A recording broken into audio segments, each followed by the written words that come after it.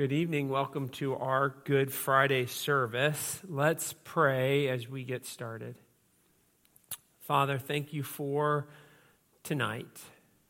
Thank you for the chance that we can gather in our homes and we could spend a few minutes reflecting on you and your Son and the significance of a night like tonight. And so, God, we pray that whatever we are experiencing, whatever we're facing, whatever is on our minds, God, that for the next few moments, that we could put all of that aside and that we could reflect on the cross, on the significance of what your Son has done on our behalf there at Calvary. So God, help us as we hear from your word, as we partake in communion, as we worship. May we be convicted and encouraged and challenged as we focus on you tonight. It's in your name we pray. Amen. Well, welcome. We're glad that you could join us. We're going to start with some teaching, and then we'll have a time of communion, and then we'll be closing our night tonight with some worship. Maybe you remember 6 weeks ago, I started a series called The Final Week, and then COVID-19 happened, and the whole series got upended, but the hope for the series was that we could slow down and look at Jesus's final week, taking every Sunday for the last 6 Sundays and looking at one of Jesus's last days on earth. And so I think what we did 6 weeks ago is that we started with Palm Sunday, and then everything changed. But what I'd like to do tonight is I'd like to come back to what Friday would have been like for Jesus. And the hope with this series is that we could give you a timeline of this last week. But more than just giving you a timeline, the hope was that by giving you times and giving you dates and looking at the story chronologically, the hope has been that you would be able to really understand, that you would be able to see the story as it really is, to understand it, to see it in a real way. And so what we'll do tonight is we'll focus on Jesus's Friday. And as I looked at Jesus' Friday, as I looked through the Gospels for what Good Friday would have been like for Jesus, I quickly realized that Jesus would not have slept much on Good Friday. Jesus didn't get much sleep. There was too much happening. He was being dragged around. He was being bound and beaten all day long. It was a day of darkness.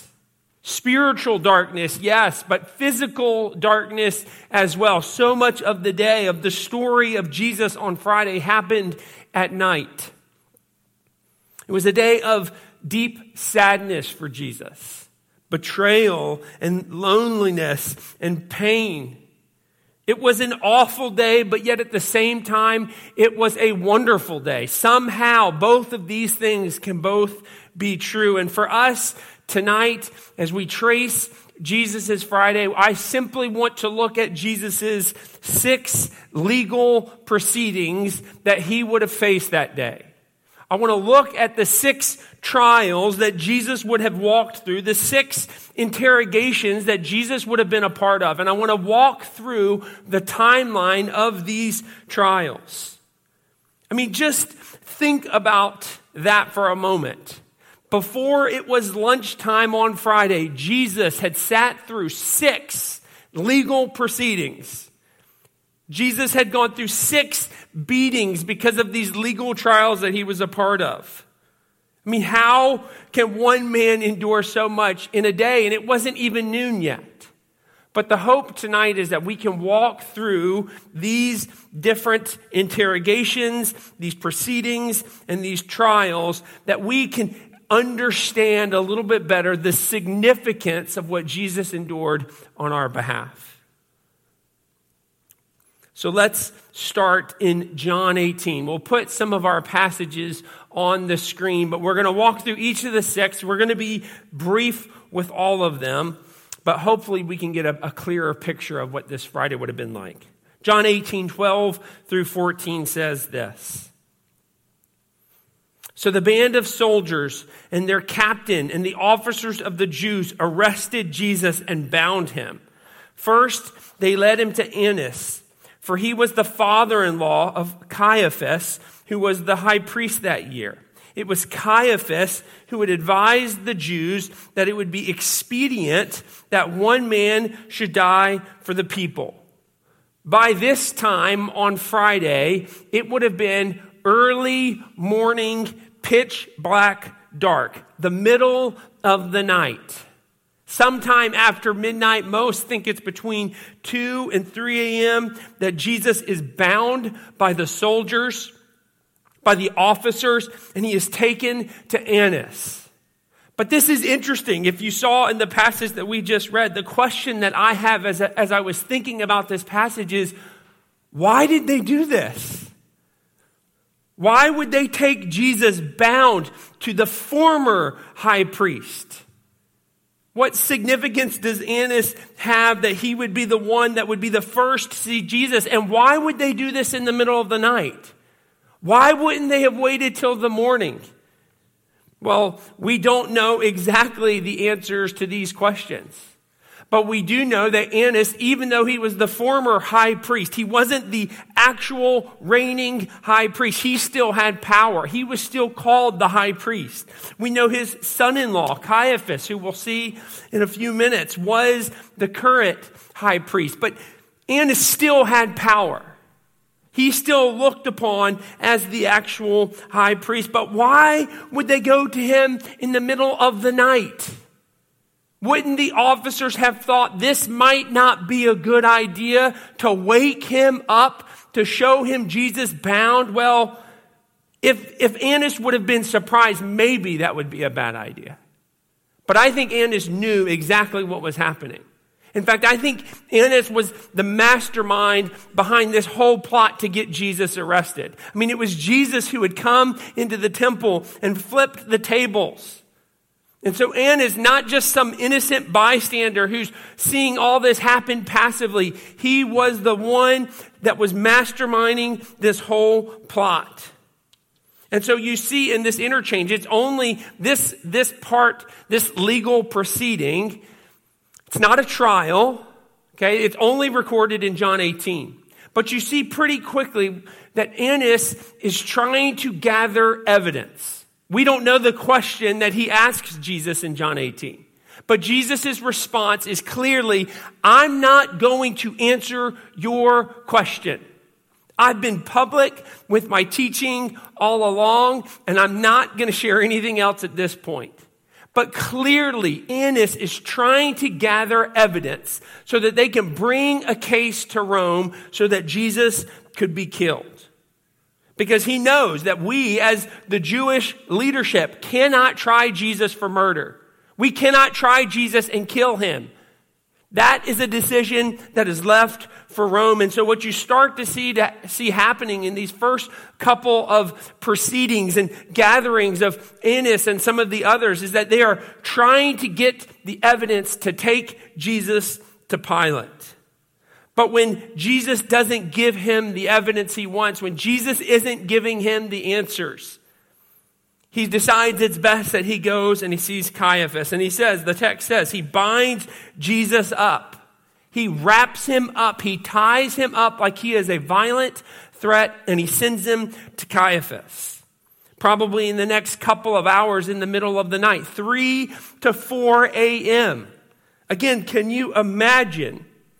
Why would they be waking up Caiaphas in the middle of the night to deal with Jesus at this time? Well, clearly, Caiaphas is also a part of this. He is the one that is orchestrating this event with his father-in-law. He knows that this is coming. And so he brings Jesus in, and he does the same thing that Annas was trying to do. He begins to ask Jesus questions. He tries to trap Jesus. He tries to get evidence that they can bring to Rome and to Pilate. so that they could have Jesus killed. Look at Matthew 26, 59 through 62. It says, now the chief priests and the whole council were seeking false testimony against Jesus that they might put him to death. But they found none. Though many false witnesses came forward, at least 2 came forward and said, this man said, I am able to destroy the temple of God and to rebuild it in 3 days. And the high priest stood up and said, have you no answer to make? What is it that these men testify against you? Okay, clearly they are biased against Jesus. They want to trap him so that they can bring him to Rome to kill him. Now, they know, okay, as the Jewish leadership, that if they were to take this case to Rome and say, Rome, here is Jesus, he is a blasphemer. They know that that's not going to do it. Rome has no care that Jesus is a blasphemer. And so they're bringing these false witnesses in. They're desperately searching for evidence that they could present to Rome so that he could be killed under the Roman punishment. And so that's why they're focused. Well, one man says, Jesus said, I'm able to destroy the temple. Rome would care about the temple. Rome would care about Jesus destroying the temple and the system that's been set up. And so you've got these false witnesses coming together. But again, just picture this. It's the middle of the night. The Jewish leadership has all come together. It's the scribes and the elders, the chief priests and the whole council. I mean, they can't stand Jesus. I mean, they are willing to conspire together to bring these witnesses together in the middle of the night so they can, as quickly as possible, bring Jesus to Rome so that he could be killed. And just the conversation continues in Matthew 26. I mean, this scene is unbelievable to picture. Look at verse 63. But Jesus remained silent. And the high priest said to him, I adjure you by the living God, tell us if you are the Christ, the Son of God. And Jesus said to him, you have said so, but I tell you from now on, you will see the Son of Man seated at the right hand of power, coming on the clouds of heaven. Then the high priest tore his robes and he said, he has uttered blasphemy. What further witnesses do we need? You have now heard his blasphemy. I mean, what a scene. Caiaphas is exhausted and exasperated at Jesus' silence. He's not answering the questions. He's being vague. And you can picture Caiaphas, middle of the night, exhausted, screaming at Jesus. Tell us, are you the Son of God? Okay, this was a question of royalty, of deity. He's saying, are you the King? Are you the God that we worship? Admit to it. And Jesus, in a strong response back to him, it's a response that you don't see often from Jesus. I mean, Jesus doesn't back down at all. Strongly saying, I am not only the Son of God, like you have said. I am the Son of Man.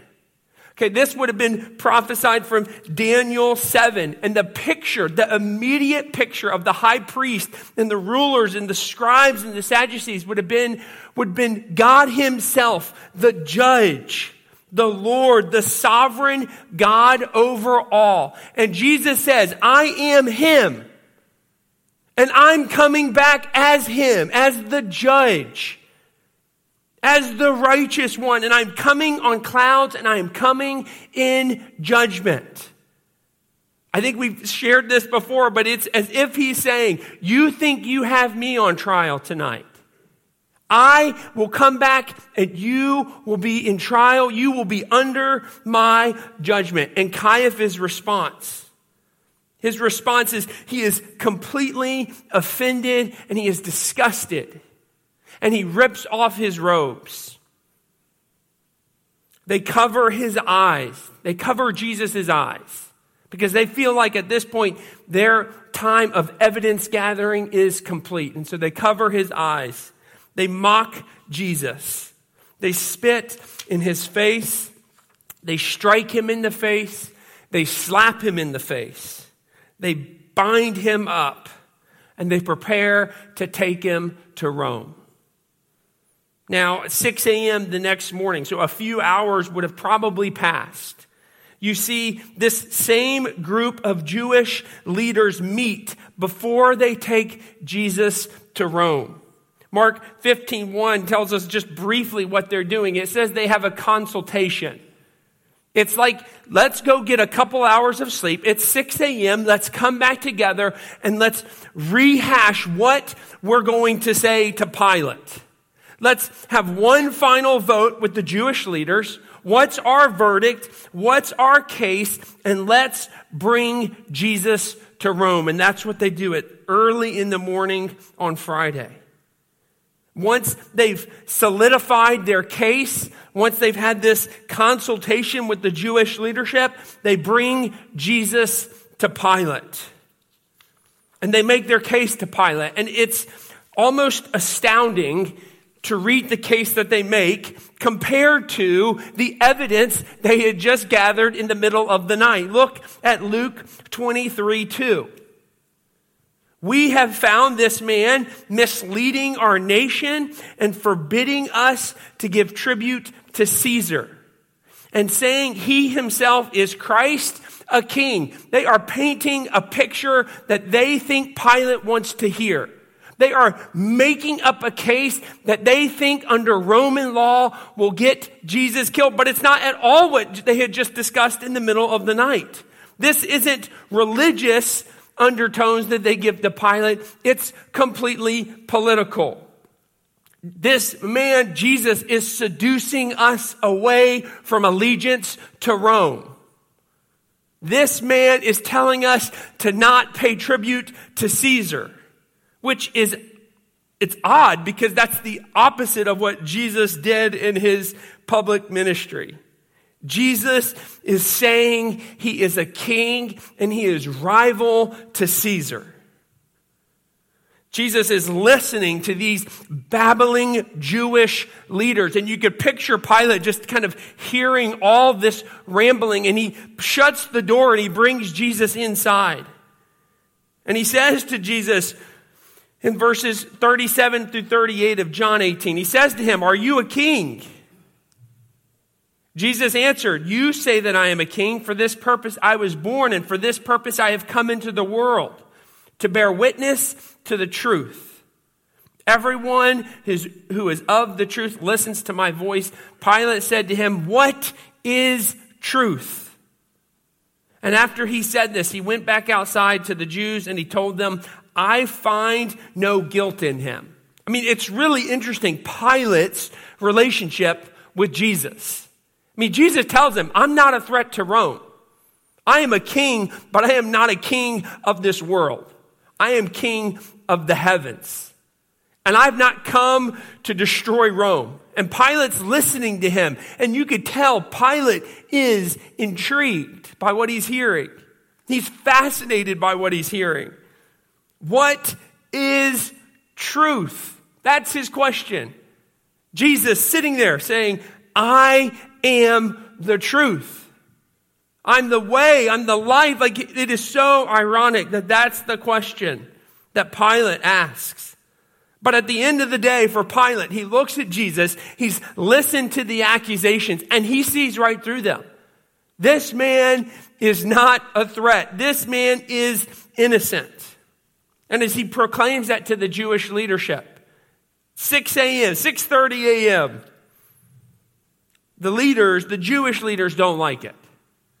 And so again, as they are scrambling to figure something out, they pull the card where Jesus is from Galilee. Why won't we have Jesus be questioned by Herod? And Pilate, not really wanting to get into the mess of this anyway, says, "You know what? Let's let Herod deal with this. If Jesus is from Galilee, and he is, let's let Herod make the final call," because Pilate doesn't want to upset the Jewish leaders. So he ships Jesus. He has Jesus bound. He has Jesus shipped to Herod. And in Luke 23, 8 through 12, probably another couple hours later, early in the morning, Jesus is questioned by Herod. Now, this scene is interesting in that Herod has no interest in finding the truth behind these accusations. None. Instead, all Herod wants to see is Jesus, this man that he has heard about doing miracles. He wants to see Jesus do something awesome. He wants Jesus to do a trick. He wants Jesus to do a miracle. And Jesus isn't playing into his games. Jesus isn't interested in doing his tricks for Herod. And Herod starts to pick up on this. And so he continues by mocking him. He dresses Jesus up, mocks him with his words, with insults. But eventually he realizes Jesus isn't doing what I want him to do. I'm sending him back to Pilate. He sends him back to Pilate. But it's interesting, when he sends him back to Pilate, he says, I'm mad at this guy. I'm upset that this didn't go the way I wanted it to. But by the way, this man's innocent. Jesus hasn't done the things that they are accusing him of doing. And so probably a few hours later, for the final, the sixth of the legal proceedings that Jesus has been in just half a day, we see Jesus standing in front of Pilate once more. Listen to, well, I don't think these are going to be on the screen, but here's kind of the verdict in Herod's mind that he's thinking. Luke 23:15 says, look, nothing deserving death has been done by him. I mean, Pilate is looking at the situation again, and he's saying, these dots are not connecting. Herod has said the same thing. John 18:38 says it like this. Pilate says, I find no guilt in him. I will punish him and release him. It almost feels like this story is over. I mean, the trials have been done. The opinions have been weighed, and Pilate is saying, this man certainly doesn't deserve death. We will give him the beatings that are due him, and we will release him. But the Jewish leaders are not having it. Out of nowhere, they bring up a new accusation, not one that they have already mentioned, but this is the one that finally gets to Pilate. Look at what they say. John 19:12. I don't know if that's probably not on the screen. From then on, Pilate sought to release him. So at this point, Pilate says, this man is not guilty. But the Jews cried out, if you release this man, you are not Caesar's friend. Everyone who makes himself a king opposes Caesar. This is what they say. Jesus is committing treason. Jesus is acting like a king, and he is opposing Caesar. And the question that they ask Pilate put him in the worst position possible. They say, what does it make you if you let someone who is committing treason go? What does that make you, Pilate? Does that make you sympathetic to this? And Pilate, you could just picture, the wheels are spinning. If Jesus is committing treason and I'm letting Jesus go, what does that make me? What would Caesar say? And Pilate was close. Again, I'm so fascinated by Pilate.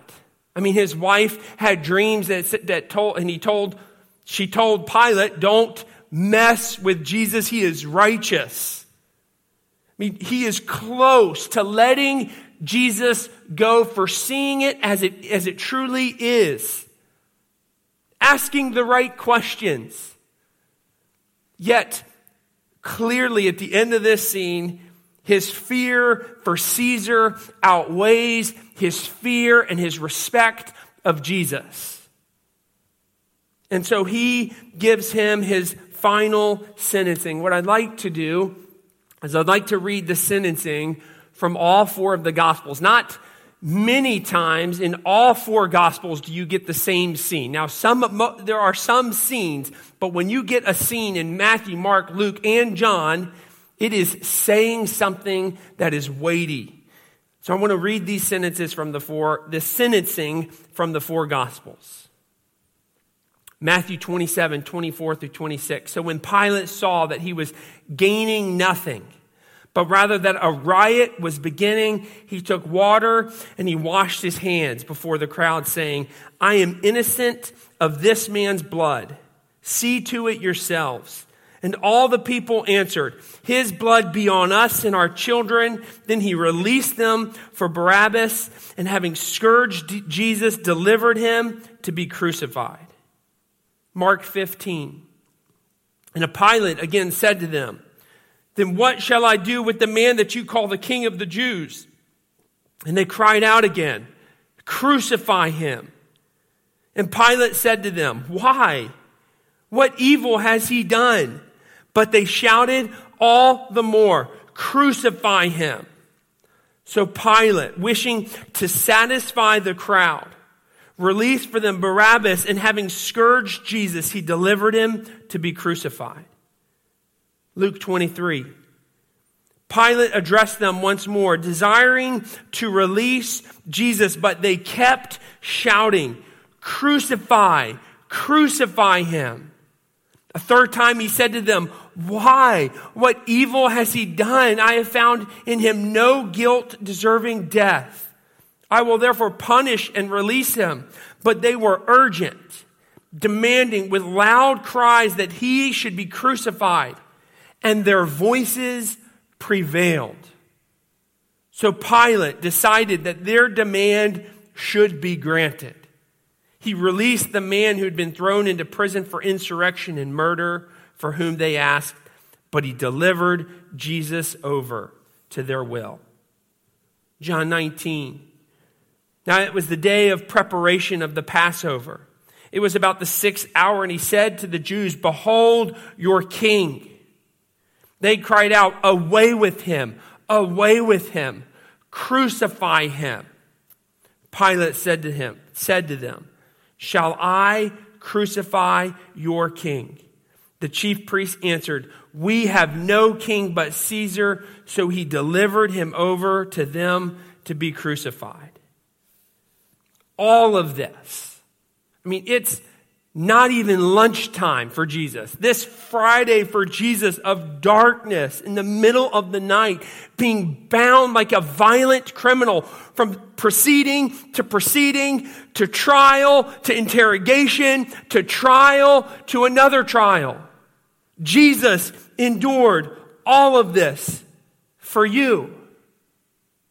The injustice, the cruelty, the pain, the beatings, the grief, the humiliation, the accusations, the despising, the rejection, the sorrow, all of this Jesus endured for you, for me. His love compelled him to do this for us. 1 Peter 3:18, Christ also suffered once for sins, the righteous for the unrighteous, that he might bring us to God.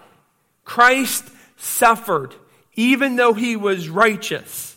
He went through all of these corrupt legal trials, all the beatings, the crucifixion, for the unrighteous. Why? That he might bring us to God. As we prepare our hearts for communion, what we want to do now is just spend a few minutes before we take the elements praying, remembering, repenting, thanking Christ for what he endured on Friday for you. Let's spend a few minutes praying.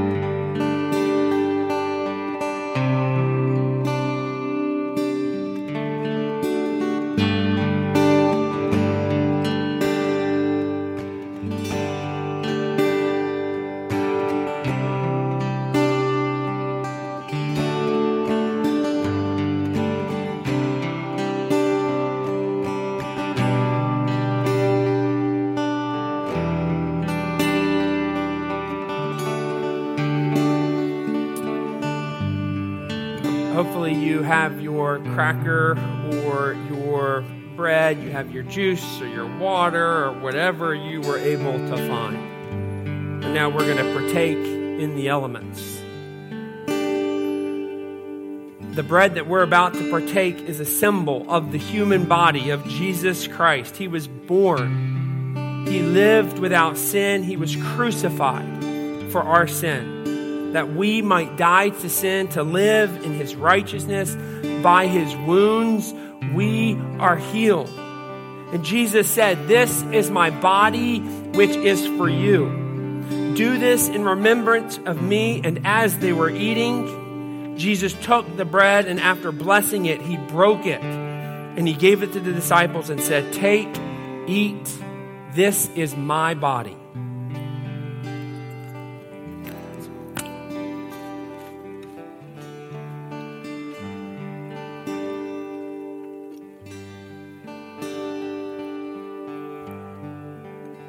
The cup. Jesus said, "Drink of it, all of you. For this is the blood of my covenant, which is poured out for many for the forgiveness of sins. This cup is the new covenant in my blood. Do this as often as you drink it in remembrance of me." Drink.